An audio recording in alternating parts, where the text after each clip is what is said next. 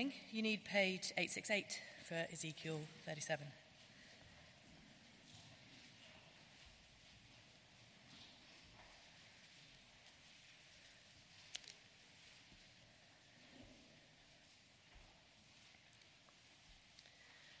The hand of the Lord was on me, and he brought me out by the Spirit of the Lord and set me in the middle of a valley.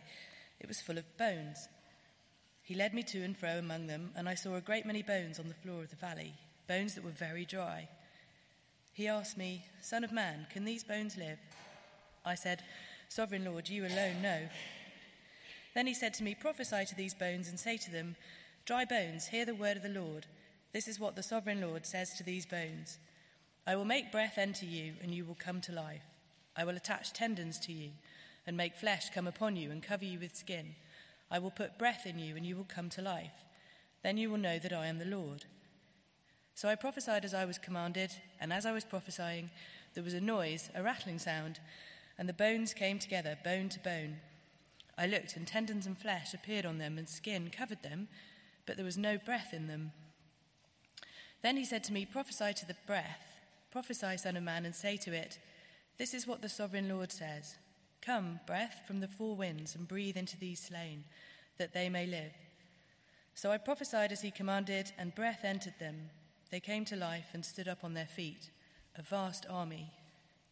Then he said to me, 'Son of man, these bones are the people of Israel. They say, our bones are dried up, and our hope is gone. We are cut off. Therefore prophesy and say to them, this is what the Sovereign Lord says. My people, I am going to open your graves and bring you up from them. I will bring you back to the land of Israel. Then you, my people, will know that I am the Lord when I open your graves and bring you up from them. I will put my spirit in you, and you will live, and I will settle you in your own land. Then you will know that I, the Lord, have spoken, and I have done it, declares the Lord. The word of the Lord came to me, 'Son of man, take a stick of wood and write on it, belonging to Judah and the Israelites associated with him. Then take another stick of wood and write on it, belonging to Joseph, that is to Ephraim and all the Israelites associated with him. Join them together into one stick so that they will become one in your hand. When your people ask you, won't you tell us what you mean by this? Say to them, this is what the Sovereign Lord says. I am going to take the stick of Joseph, which is in Ephraim's hand, and of the Israelite tribes associated with him, and join it to Judah's stick. I will make them into a single stick of wood, and they will become one in my hand. Hold before their eyes the sticks you have written on, and say to them, this is what the Sovereign Lord says. I will take the Israelites out of the nations where they have gone. I will gather them from all around and bring them back into their own land. I will make them one nation in the land, on the mountains of Israel. There will be one king over all of them, and they will never again be two nations or be divided into two kingdoms. They will no longer defile themselves with their idols and vile images or with any of their offences, for I will save them from all their sinful backsliding, and I will cleanse them. They will be my people, and I will be their God. My servant David will be king over them, and they will all have one shepherd. They will follow my laws and be careful to keep my decrees. They will live in the land I gave to my servant Jacob, the land where your ancestors lived. They and their children and their children's children will live there forever, and David, my servant, will be their prince forever. I will make a covenant of peace with them. It will be an everlasting covenant. I will establish them and increase their numbers, and I will put my sanctuary among them forever. My dwelling place will be with them. I will be their God, and they will be my people. Then the nations will know that I, the Lord, make Israel holy, when my sanctuary is among them forever. This is God's word.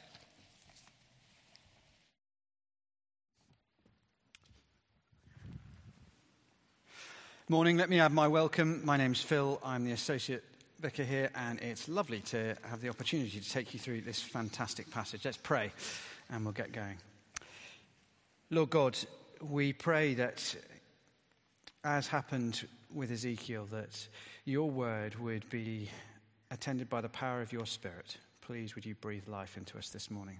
Amen. Now, Jesus' final words to the church, they're printed at the end of our service sheet. We'll say them at the end of the service. And they tell us what your goal, your mission in life is if you're a follower of Jesus. It's very simple. Go and make disciples of all nations, baptizing them in the name of the Father, the Son, and the Spirit, and teaching them to obey everything I've commanded you. Look, we've all got different responsibilities in life, employee, employer, parent, student, friend, child. But if you're a follower of Jesus, your fundamental mission is to make disciples from all the nations, to call people to follow Jesus. So the question arises, why does it take up so little of my time, my thought, my attention, my planning? I think there's probably lots of reasons for that, for those of us who call ourselves Christians and know that that's what we're all called to do. The primary one probably is we're busy. Actually, come on, let's be honest, we're Londoners, that's the answer for everything. How's things going? Oh, a bit busy. What are you doing for the bank holiday? I haven't really thought, I've been so busy. Fancy coming around for dinner? Oh, I'd love to, just when I'm a little bit less busy maybe. What's 2 and 2? Busy? The answer for everything, isn't it? The urgent busyness of every day crowds out the eternal, fundamental mission that God has given us in life. Work, family, moving house, planning holidays, they all demand our attention, and so God's mission slightly gets crowded out. I think that's probably the main reason. But this morning I want to focus on another reason. The other big reason, really, I think for most of us, that God's calling on us to make disciples doesn't form a bigger part of our lives if we're followers of Jesus. And this isn't distraction. It's defeatism, to be honest. In theory, I believe Jesus can save anyone. But in practice, my experience is that when I tell people about Jesus, they just shrug their shoulders or laugh or mock. And so my zeal for the mission to spread the message of Jesus to the ends of the earth, it's kind of dampened by my experience in my own little corner of the world where it doesn't feel like the gospel has much power. Not a whole lot seems to happen when I tell people about Jesus. And that brings us to Pentecost, which, as Matt has already told us, is the day in which Anglicans celebrate the original Pentecost, when God poured out his Spirit onto, or rather into, his people, the church. Now, in the evening, we've been working through the book of Acts, and right at the beginning of the book of Acts, we're told why it is that God does this. Why does God pour out his Spirit on his people? And Acts chapter 1 and verse 8, we're told that Jesus says to his people that I will pour my Spirit on you, and you will be my witnesses to Jerusalem, Judea, and to the ends of the earth. So God pours out his Spirit onto his people to empower and equip for mission. That's why he does so. The original Pentecost was World Focus Sunday for the church. That's what it was. The Holy Spirit is the power to make mission possible. And that brings us to Ezekiel 37. Because what Ezekiel 37 does is show us that the Holy Spirit has the power that we need to make it possible to spread the message of Jesus to the most unlikely of places. Muslim North Africa, as some in our church have gone to do. Amongst LGBTQ activists in London. To those in communist North Korea. Among, your neighbours, your family and your colleagues. That's what Ezekiel is going to tell us this morning. That's the truth that the Spirit of God wants to convince you of this morning. Now, we're parachuting for just one Sunday right into the middle of the book of Ezekiel. And this map shows us what's happening in Ezekiel. So Ezekiel contains the words and the sometimes mind-bending visions that God gave to the prophet Ezekiel when he was in Babylon. So you can see the Babylonian Empire there, and kind of halfway up, 2/3 of the way over, is the city of Babylon. And it's between 593 and 571 BC. And at this point, God's people are in Babylon because they've rejected God. For centuries, they've worshipped other gods. They've exploited and abused the poor, and they've ignored God's stern and increasingly severe warnings. They've just ignored him. And at last, they've been driven out of Israel, out of Jerusalem, by the Babylonian army. And just a couple of chapters before our reading, the exiles, the traumatized exiles, have just heard that the temple in Jerusalem has been destroyed after a rebellion. And so at this point, what you need to know is at this point in the book of Ezekiel, hope is dead. God's people are sinful, they're wicked, and they're suffering his punishment. Their city's been razed to the ground, and the symbol of God's promise of his presence with them, the temple, has just been reduced to rubble and ash. The situation is utterly hopeless. Now, if you know your Bible, that ought to make you smile, because there is nothing so hopeful in the Bible as when things are hopeless. Nothing should make you as expectant that God is about to act as when human hope has finally run dry. It's always the way. God's great deliverances begin at the very point when human hope runs out. Well, think of John 11. Jesus hears that his friend Lazarus is gravely ill, a kind of terminal illness. This guy is going to die soon if you don't get here quickly, Jesus. And so Jesus does nothing. It's when Lazarus is dead, and not only dead, but has been rotting in the grave for 3 days in a hot climate. That's the point at which Jesus acts and raises this rotting corpse to new life. Here in Ezekiel 37, God shows his prophet, look, no, things aren't as bad as the people feared. They're a whole lot worse. They're dead. They're not spiritually sick. They are skeletons. But he then shows him that God is a God of resurrection life. Let's work our way through it. So mission is pointless because people are spiritually dead. That's our encouraging first point. Mission is pointless because people are spiritually dead. Verses 1 to 2. The hand of the Lord was on me, and he brought me out by the Spirit of the Lord and set me into the middle of a valley. It was full of bones. He led me to and fro among them, and I saw a great many bones on the floor of the valley, bones that were very dry. Dem bones, dem dry bones. We know the song, but it is a weird, eerie image. You know, has he just been eating too much cheese the night before? It's just, wow. Imagine this dream of a valley full of skeletons. There's been some great, horrific battle, a terrible carnage. But the soldiers who died weren't buried with honor. They were just left to rot and be picked over by scavengers. And eventually, over the decades, on the barren ground, their skeletons are bleached dry by the sun. And if the image is strange and kind of horrifying, the question that God asks is just ridiculous. Verse 3. He asked me, Son of man, can these bones live? What? Are you mad? I mean, let's be honest. We're all used to medical dramas on TV where the people in cardiac arrest are worked on by the heroic medic and they come back to life. There are probably some medics here who've done that. And so if the question was asked of Ezekiel after, somebody literally just dropped dead in front of him, can this person who's just dropped dead live? Well, the answer would be, well, with the correct medical intention, yeah, probably.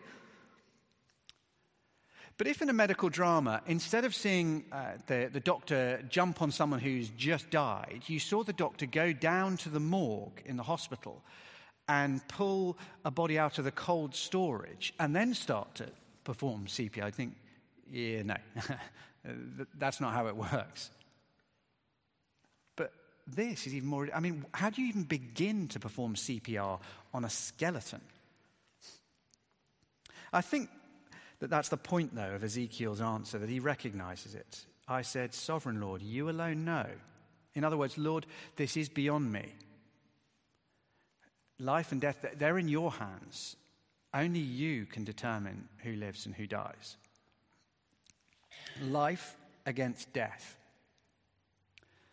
If you were listening during the reading, you might have picked up the back and forth in this passage, the sheer number of times that two words appear, bones and breath.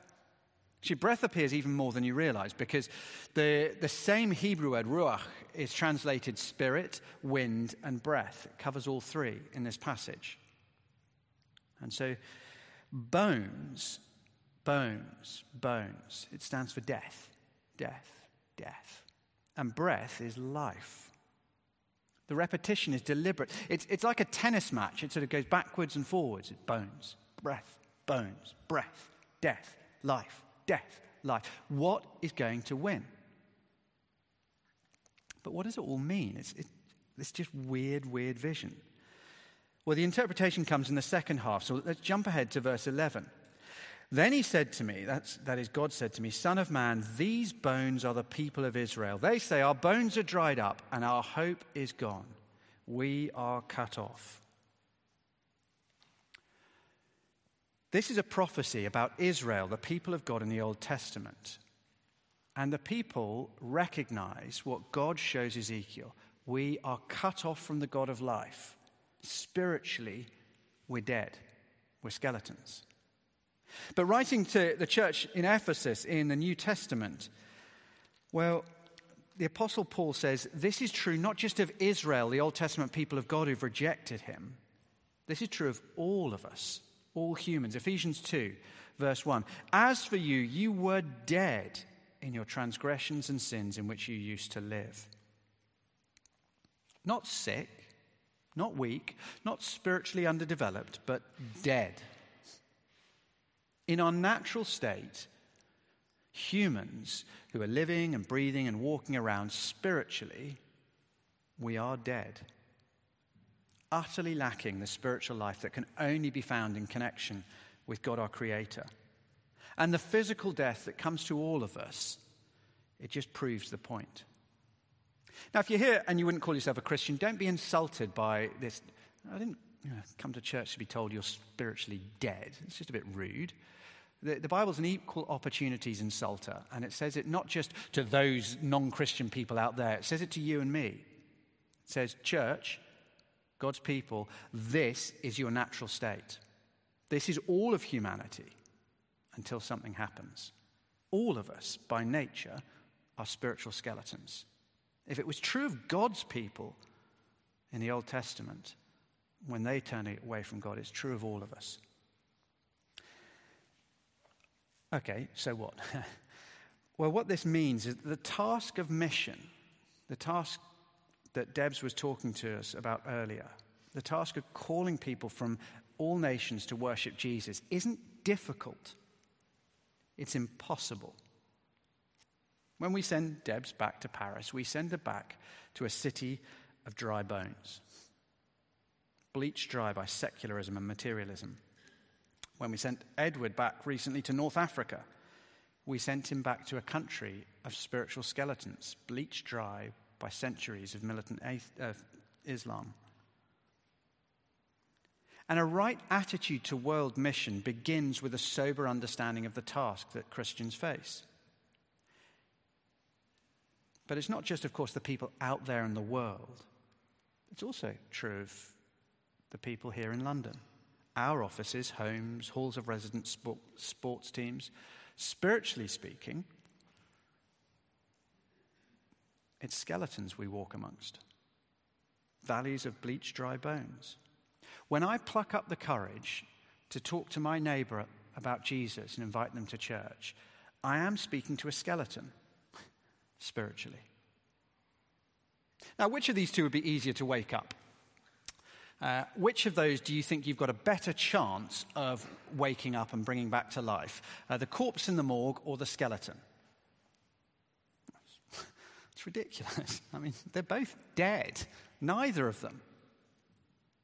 But I think that many of us Christians, we make the mistake of limiting those who we speak to about Jesus. We shy away from some people because to us they look like the skeleton.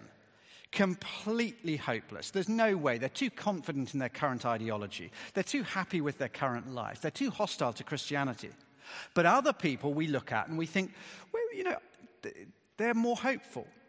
They look more like the corpse than the skeleton. Discriminating between a corpse and a skeleton when you're set with the task of waking them up, well, it's pointless. They're both dead. No matter how different they look to you and me, they are both dead. Dead is dead. And that is the task of mission. And we're fools if we look and think, well, there's no point sharing the gospel with that skeleton, but that corpse, I'll give it a go. It's not a difficult task we're set. It's an impossible task.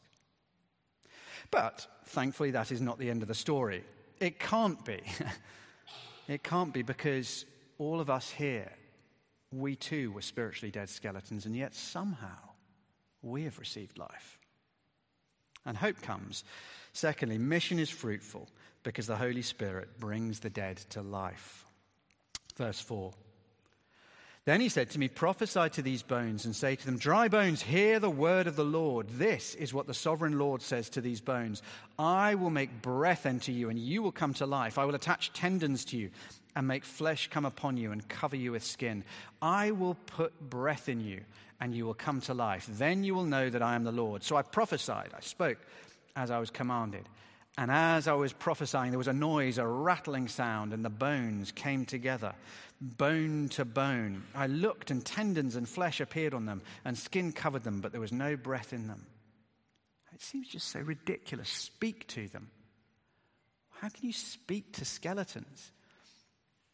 But we forget, how did this physical world come into existence? Because God spoke, and every atom in the cosmos appeared.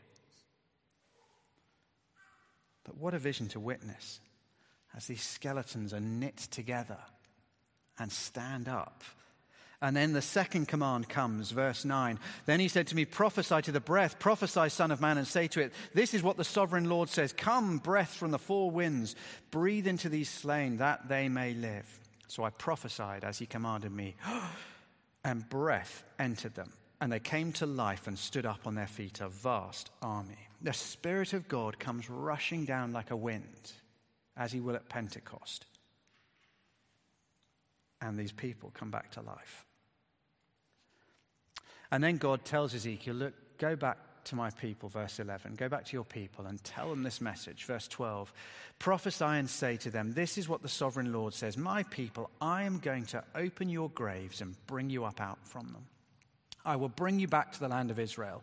Then you, my people, will know that I am the Lord when I open your graves and bring you up from them. I will put my spirit in you and you will live. And I will settle you in your own land. Then you will know that I am the Lord. I have spoken and I have done it. What a wonderful promise for a hopeless people. They are beyond hope, skeletons, spiritually dead in their sins. But God says, I know you're dead. I will bring you to life by my Spirit. And this promise to Israel, it finds its fulfillment as one man, Jesus Christ, takes the sins of his people upon himself and is put to death, absorbing the spiritual death that we all deserve. He's buried in the ground, and then 3 days later he rises to life by the power of the Spirit. And now all who trust in him can share in that life. We looked at Ephesians chapter 2 and verse 1 and the promise that all people, the declaration that all people are spiritually dead in our sins. But Paul carries on, verse 4, but because of his great love for us, God, who is rich in mercy, made us alive with Christ, even when we were dead in our transgressions. Ezekiel 37 is a description of what happens when you put your trust in Jesus. Humanly speaking, I guess many of us will know here, there came a time when, having rejected God's stuff for ages, I thought, okay, maybe I'll give this a go.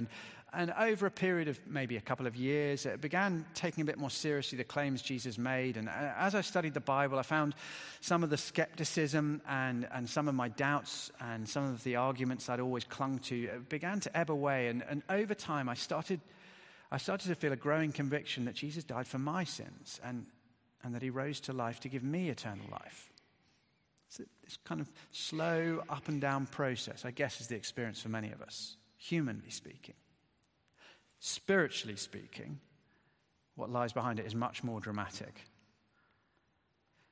God breathed by his Spirit, and the corpse that was you and me came to life. That's the spiritual reality. That's your story.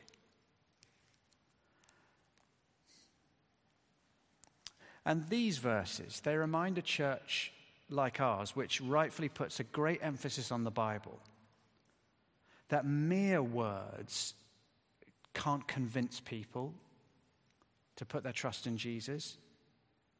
We don't bring people to hear the Bible preached or offer to read the Bible with them, because there is some inherent power in words to raise the dead, or because we're intellectualists and think so long as our arguments are strong enough, then, well, people will have to become Christians. No, we invite friends to come to hear the Bible preached at church, and we seek to speak to them about Jesus and maybe read the Bible with them, because we know that, as we see in Ezekiel 37, God's Spirit works as God's word is proclaimed. That's how God works. We want people to encounter the life-giving power of God's Holy Spirit. And that happens, as here in Ezekiel, as the word of God is spoken. Just as our breath carries our words, so in Ezekiel we see it is the words that are carried by the power of the Spirit that bring the dead to life. And throughout the history of the church, all over the world, we've seen the most unlikely of people come to spiritual life as just they hear the Bible, words on a page being explained. The explanation for that power is the Holy Spirit. There have been lots of tributes in recent days for the pastor Tim Keller, who died last week. Now, many will know the story. A number here were transformed at that church. In 1989, he was tasked with encouraging the Presbyterian Church of America in their church planting, starting new churches. And they wanted to start a church in New York City. But he couldn't find anyone who was willing to do it. The pastors he approached, they refused, because New York City was basically seen as the place that church plants go to die.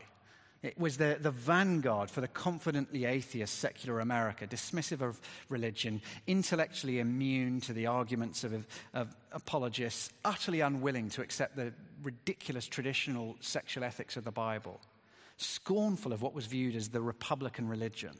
Spiritually speaking, New York City, the bones weren't just bleached dry, they'd been ground up, burned, and scattered to the four winds. Now, the interesting thing is, all the pastors that Tim Keller spoke to try and encourage them to get involved with this church plant believed that Jesus rose physically from the dead and rules the universe. And they believed that God works by his Spirit as his word is preached. And they believed that the gospel is for all nations and people can become Christians through the gospel. But in practice, they looked at New York City and thought, it's just, no. And so Tim and Kathy Keller ended up going because basically, well, we can't ask everybody else to go if we aren't willing to do it ourselves. So they kind of, we're not the right people, but we'd better do it. Otherwise, we can't tell other people to. And he just preached the good news of Jesus Christ from the Bible, praying the Spirit would be at work. And within a few years, this little group of 50 ordinary Christians had exploded to a group of 1,000 and eventually 5,000. Money-worshipping, hardened hedge fund managers, sexually active, socially liberal jazz musicians. But they heard the word of God. And as the Bible was taught, they encountered the power of the Holy Spirit, and these skeletons became living, breathing worshippers of God. Now, I've been to Redeemer Church a few years back, and to be honest, it was incredibly ordinary, which is quite encouraging. The music wasn't, anything like special. You couldn't think, well, this is the kind of thing which will attract a huge crowd. The people, they were ordinary cross-section of New Yorkers. The sermon explained the Bible. It wasn't best sermon I've heard.